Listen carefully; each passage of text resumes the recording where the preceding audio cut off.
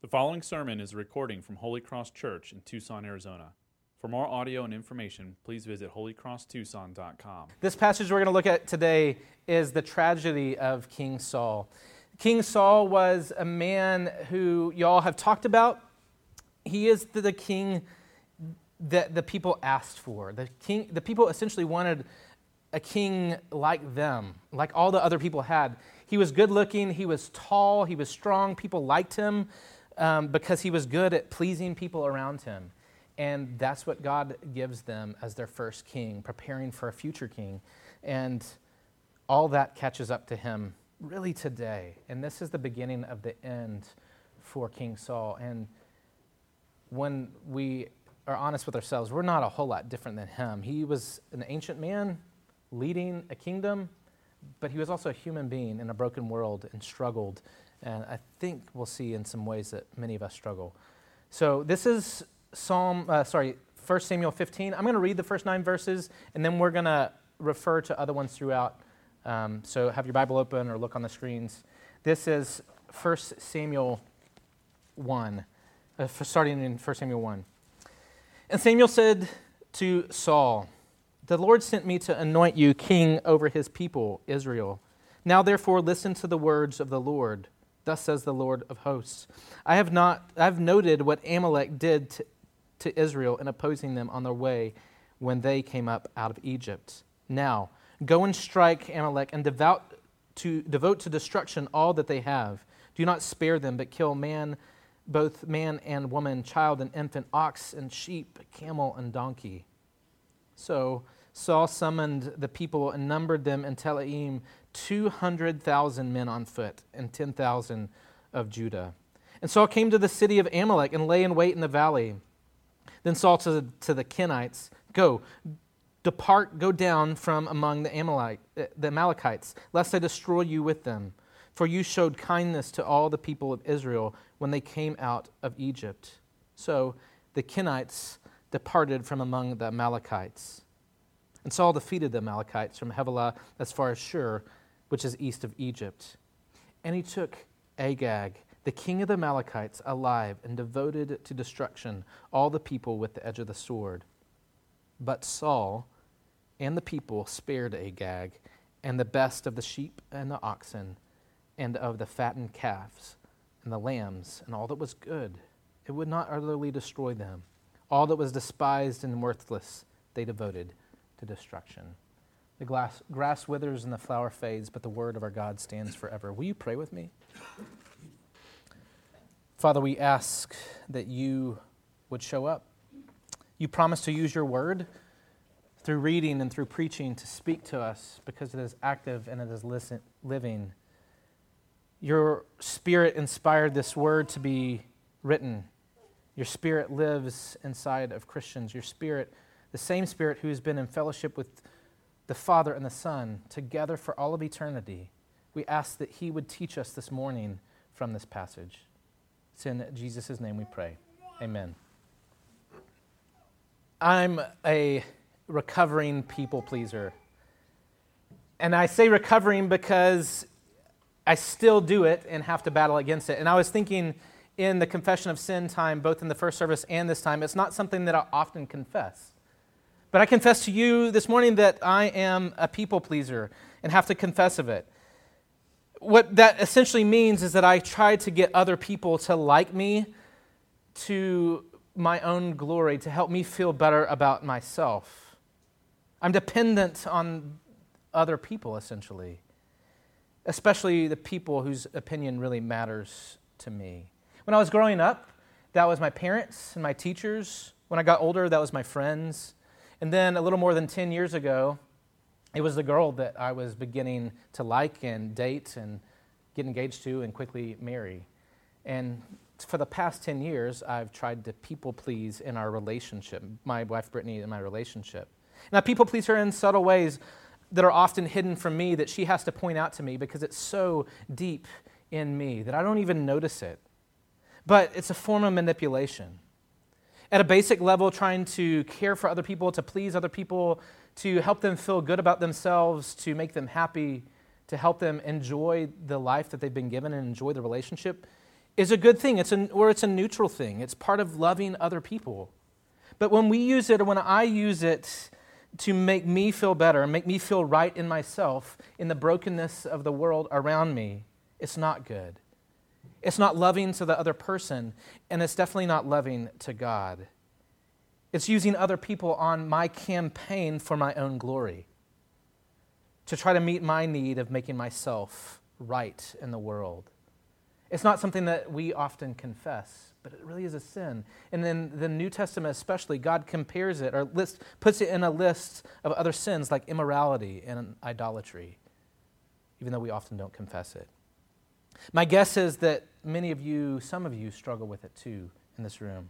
And it drives us crazy because too often it leads us into self-destruction. Maybe that's because you never say no, and you're always saying yes, and then you're getting frustrated because everybody keeps asking you, and there's no boundaries.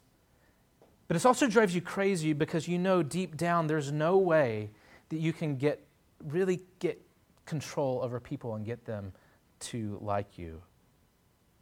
Others of us in the room wouldn't consider ourselves people pleasers per se. We're kind of strong in our will. We don't try to please people. But when we're honest, we do what the Bible lumps all of it together as a fear of man. We really care about what other people think about us. And what this ends up doing is disrupting our pursuit of faithfully following after God.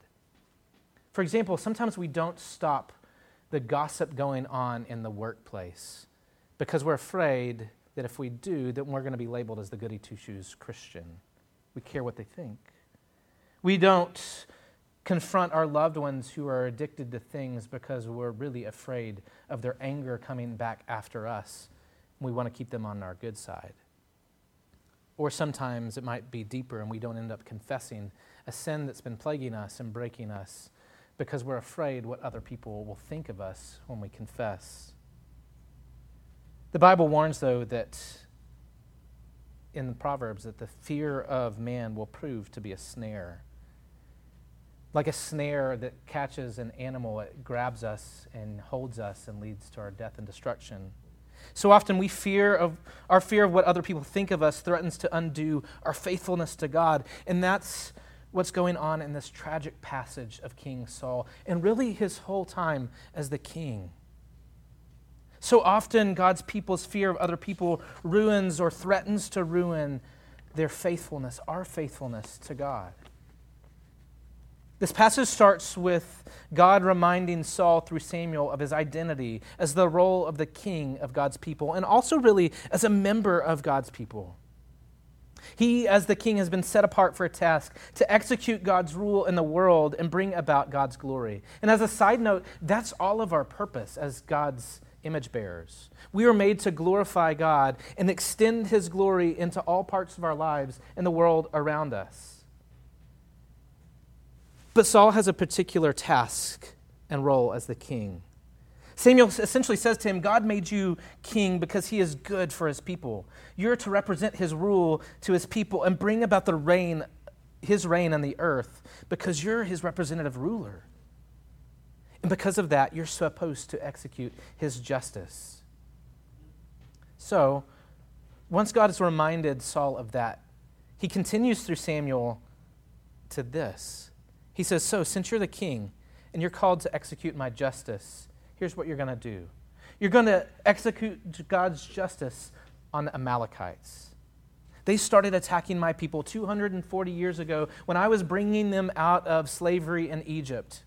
And I warned them then that judgment was coming, and they haven't relented and repented. And so judgment is here, and you're going to wipe them completely off the face of the earth. All the people, all the animals, everything to my glory. Now today, this seems crazy, terrible. It makes some of us question, can I follow after a God like this? Is the Old Testament, can it even be included as part of God's Bible because of stuff like this? And I think that's a good question to wrestle with because it says that the Holy Spirit is at work inside of you. God's loving Holy Spirit, because you realize that you're not the judge. You can't judge. But God is not just loving, He's also just. His justice is part of His love of making things right. You can't allow sin and rebellion and brokenness to go unpunished. And you don't want that either. You want the judgment day to come to judge all brokenness and sin that's been done against you and that's been done in the world. God uses the kingdom of Israel in a different way than he uses us, his people, the church.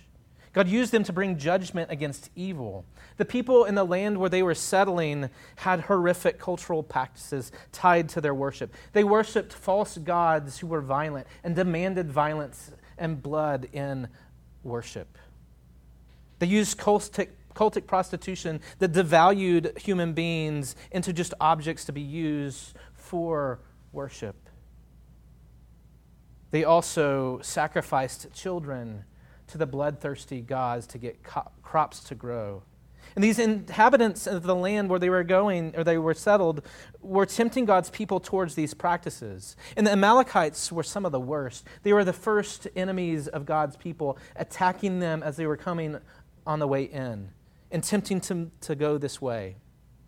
And back even at the time of Moses, God had said, I'm declaring war on them because they're trying to thwart my plan of bringing my people into this place. But they didn't turn. That's what his judgment is supposed to do, is draw us back. And they didn't turn. They kept waging war against God's people and joining other forces to wage war against them too, to lead them astray. But judgment is here for them. And it's really a picture of judgment one day for all of those of us who don't worship the one true, loving, and just God.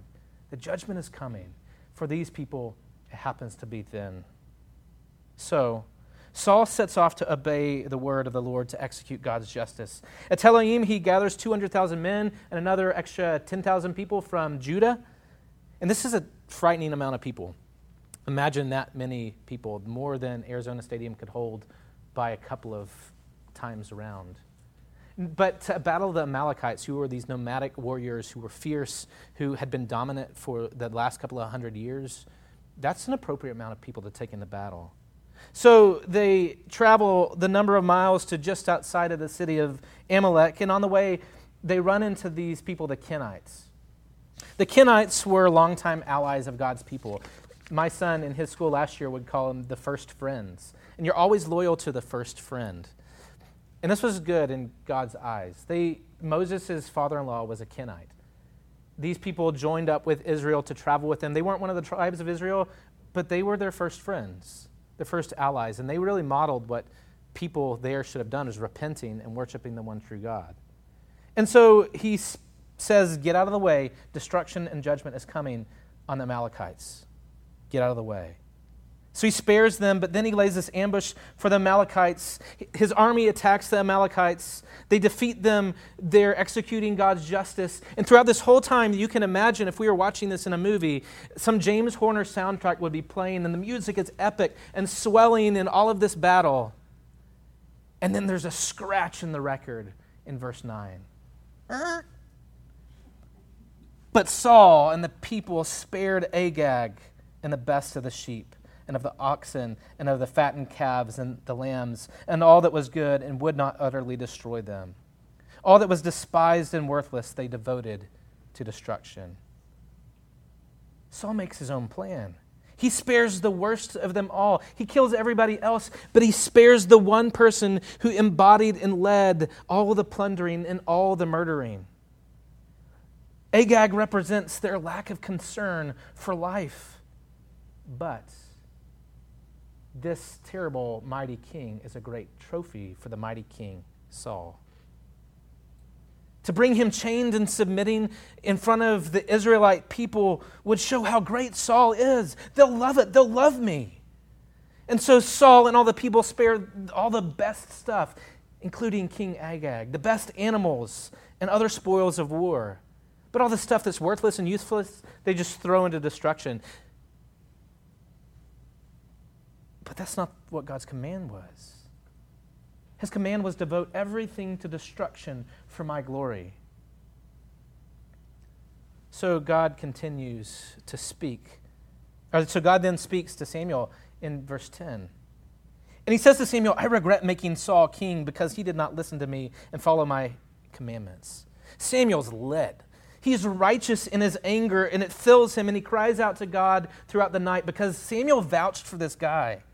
So the next morning, he gets up, and he starts to travel to find Saul. And on the way, somebody catches up with him and says, "Did you hear about Saul? They had this great victory. He's been in Carmel, and now he's on his way to Gilgal. They're throwing him celebrations. They're toasting him. He even built a monument for himself. All hail King Saul." A monument speaks volumes. It said, "Look how awesome Saul is." Now, this rarely happens in the United States and the Western world today. I don't know many alive people or alive rulers who build physical monuments to themselves. We normally wait till they're dead and then we honor them. We have this culture of outward humility. But think about other places in the world. Think about Saddam Hussein, the statues that were toppled in Iraq that were of him. Think about Joseph Stalin and Lenin and the statues that they erected for themselves and the monuments that they built. And these monuments speak to the glory and the honor of these leaders and how great that they are. This whole mission was for God's honor and glory, to execute God's justice on one of the fiercest enemies that his people had faced.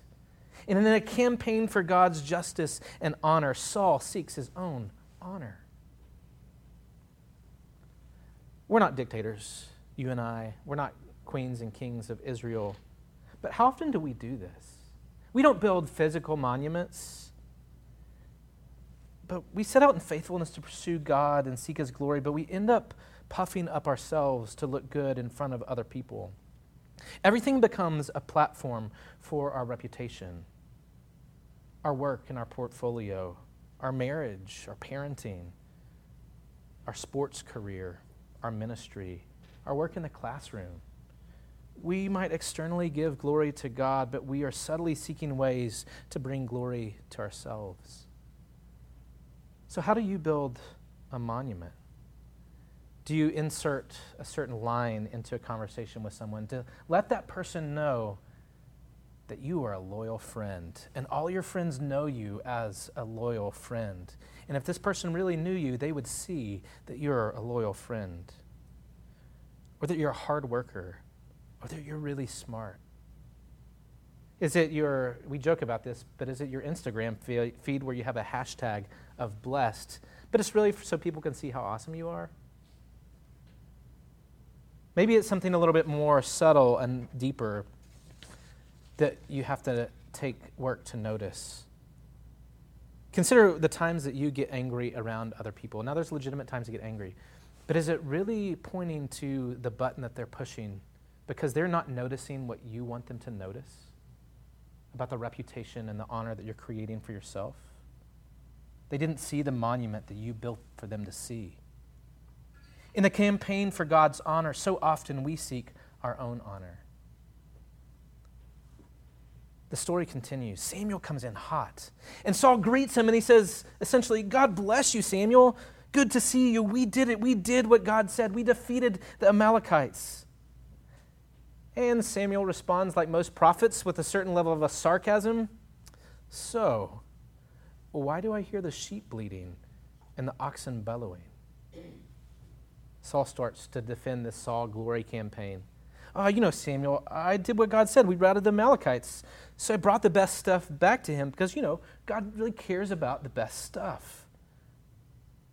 We don't want to keep the best stuff back from God. We bring the best stuff to God. Samuel's about to lose it. He says, "Let me tell you what God says about that, what he told me last night." And this is where Samuel lays out this truth bomb as a rebuke that I think would make Lin-Manuel Miranda proud because he's being witty in his wordplay here. Saul has always struggled with thinking how low of himself he is, even though he, in every room, in every crowd, he's the tallest by a head. So Samuel says, "Though you're little in your own eyes, are you not the head of the tribes of Israel? The Lord anointed you king over Israel." He's laying the smack down. And then he continues in verse 18 and says, "And the Lord sent you on a mission and said, go devote to destruction the sinners, the Amalekites, and fight against them until they are consumed all the way up. Why did you not obey the voice of the Lord? Why did you pounce on the spoil and do what is evil in the sight of the Lord? Saul continues to defend the Saul Glory campaign, trying to save face in front of even Samuel. And maybe there's bystanders around and that's influencing him too, but I think it's really about his saving face in front of Samuel. He says, Samuel, I did what the Lord told me to do. We obliterated the Amalekites. Saul's starting to spin it to look good for himself. He said, I took Agag, the king, because that's what kings do in battle. They take other kings. But then, those people that you put me in charge of, the people took of the spoil, the sheep and the oxen, the best of the things devoted to destruction, to sacrifice to the Lord, your God, in Gilgal. When the spinning's not quite working, he starts to blame it on the people. He is not wanting to admit that he's wrong in front of Samuel. He's trying to manipulate Samuel into seeing him in a good light, to affirming him and approving of him, especially because he's already on thin ice, like y'all talked about a couple of weeks ago with Samuel. His reputation campaign is extending to managing God's prophet who's rebuking him. Let's think of it like this. Let's say I'm taking my kids to the grocery store to do some grocery shopping, and Brittany texts me and says, hey, will you pick up a rotisserie chicken so all we have to do is debone it and then we're ready to eat? But then as I'm in the grocery store, I'm walking along, and I end up getting a frozen chicken and bringing it home. And say, here's the chicken, I can grill it for dinner. I would get some angry, fierce eyes if that happened. But then what if once I saw those fierce eyes, I started to backpedal and said, well, when I asked your kids what they wanted, your kids said I should grill chicken, and it would be way better for your kids and for you than a rotisserie chicken. That would be ridiculous, and that would not be good. Don't do that. He's spinning and blaming. And I think when we're honest with ourselves, this is what some of us do in our disobedience with God's command. When someone confronts us, if we're blessed enough to have someone confront us in our sin, we try to excuse or blame away our sin. We try to explain it away. We try to mansplain it. We want to save face with them. We try to explain our temper against our coworker or our kids or our roommates as not really anger. Or if that doesn't work, we then try to blame it on something else. We blame it on our hard week or our tired feet. We blame it on someone else getting mad at us. We blame it on them themselves. We're trying to continue the campaign of our honor, and we are slow to admit that we're wrong. Let's see what happens with Saul. Saul's been refusing to be humble and admitting that he's wrong. His desire to people please and honor himself has led him to disobey God and his commands, and it's leading him to justify himself in this confrontation. But Samuel's not letting him have any of it. He cuts through the baloney and he puts on his prophet voice, because we see it because it's set apart in the Bible. And he says in verse 22, has the Lord as great delight in burnt offerings and sacrifices as in obeying the voice of the Lord? Behold, to obey is better than sacrifice, to listen than the fat of rams. For rebellion is as the sin of divination, and presumption is as sin and as iniquity and idolatry. Because you have rejected the word of the Lord, he has also rejected you from being king. What Samuel is saying is that God cares about obedience from your heart. Disobeying God's commands is rebellion. It's like you're fighting for the Amalekites. You're no different than they are. Because of that, in your rebellion, you're no longer the king, because you're rebelling against God. This seems to wake Saul up a little bit. He pauses. He gets quiet. And he begins to respond in verse 24. He says, I've sinned, for I've transgressed the commandment of the Lord and for your words, because I feared the people and obeyed their voice. Now therefore, please pardon my sin and return with me that I may bow before the Lord. But he's hinting already that he doesn't really care about the confession before God, because he wants him to go back with him, wants Samuel. Listen how the scene unfolds. His focus is not on his relationship with God. Listen how it unfolds. Samuel says, I will not return with you, for you have rejected the word of the Lord, and the Lord has rejected you from being king over Israel. Samuel turns to go away, and Saul clings to him and clings to his cloak, his robe, and he pulls and it tears, and Samuel looks at him and says, the Lord has torn the kingdom of Israel from you from this day, and has given it to your neighbor, a neighbor of yours who is better than you. And the glory of Israel will not lie or have regret, for he is not a man that he should have regret. What he's saying is God is not changing his mind on this. You're no longer the king. This is drastic. This is heavy. This is final. It's the climactic scene of the whole narrative, like the gavel is coming down hard. God has spoken judgment. How will Saul respond? Will he respond with contrition? Will he respond with sadness before the Lord? Will he cry out and cling not for his own sake, but out of mercy? Say, have mercy on me. I don't deserve it. Sisters and brothers, throughout our lives as Christians, seeking to follow the Lord, we will be confronted in our sin. For some of us, it will happen when Pete or James or one of the elders is preaching. Sometimes it might happen when you're on a retreat. Sometimes it might happen when you're studying the Bible on your own. Sometimes it'll happen when someone you love and who loves you confronts you about your sin or your lack of faithfulness. The judgment might be harsh. The consequences might be drastic. You might lose a leadership role. You might lose a relationship. Boundaries might have to be set up. Consequences that are life-altering might happen. But God's purpose in his rebuke and discipline is always to lead us back to him. It's part of the character of who he is. Another proverb says, the Lord disciplines those he loves as a father disciplines his children. It's echoed again in the New Testament in the book of Hebrews, where it says the Lord disciplines the one he loves and chastises the one he receives as a son or a daughter. We also see it in how he interacts with his people who have some major sin. How does God interact with Adam and Eve? He lays out their earth-shattering consequences for their rebellion. But he continues to pursue them and care for them and invite them deeper into his embrace. Moses, who is leading God's people into the promised land, dishonors God, and God says, you cannot go to the promised land where you are leading people. But he extends his arms of mercy and invites Moses deeper into it. And that's what he's doing for Saul here. God is inviting him back to his loving embrace through his discipline.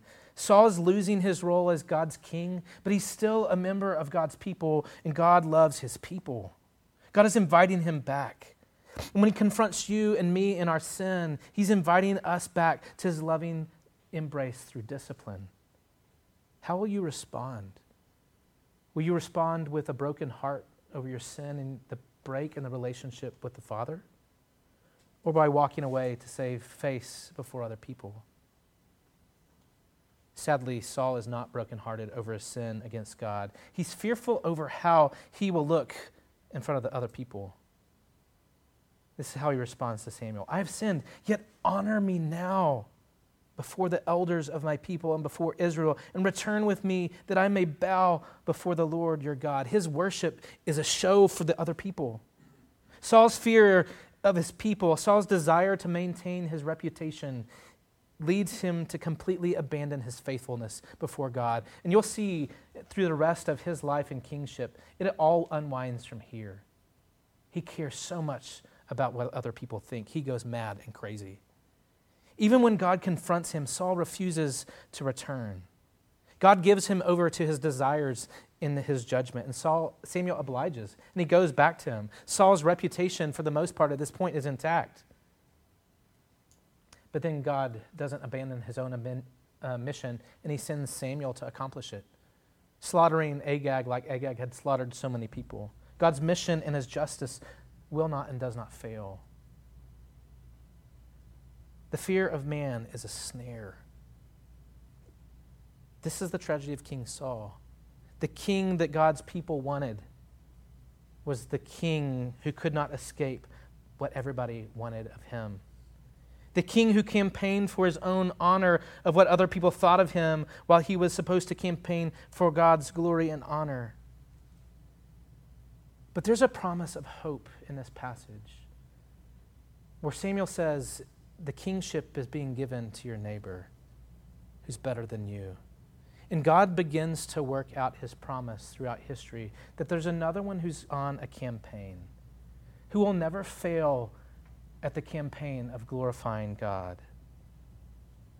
You and I aren't kings and queens of Israel. And most of the time, the idolatry of people-pleasing that we do doesn't have this drastic of consequences, though a lot of psychologists call it an addiction. But it's still tempting and damaging to our soul. God lumps it together with all the other sins of rebellion and idolatry. But the second half of the proverb says, but those who trust in the Lord are safe. As we look at this promise that Samuel is making to Saul, we see Scripture unfold that God is making a plan to make us safe when we trust in him. That the only one who actually deserves to devote other people to destruction is the one who is coming, the good king on the throne who is just, who has a flaming sword coming out of his mouth, the one who always walked faithfully, who never defended because he never needed to, who never spun because he didn't need to, who never sinned, who always walked seeking to glorify God. He stayed faithful to God even as others accused him of blasphemy and other crimes. And he never relented, and instead he faced God's wrath as the consequence for our lack of faithfulness. And because of this, he gives us his righteousness of his faithfulness. He invites us to cling to him, not to save our reputation, but to be wrapped in his cloak of righteousness. Because his cloak of righteousness that he wraps around you and me cannot be torn away because it enfolds us in an embrace. We don't have to fear what other people think because the God of the universe delights in us and sent the greater king to claim us. It's God's campaign for his own glory to send Jesus to conquer us through his love, through his perfect life, through his substitutionary death and his rising from the grave, that we might find our true glory and our belonging to him. God was pleased with Jesus' obedience and with Jesus' listening, and he gives it to us and invites us to come in and to receive his embrace. Will you pray with me?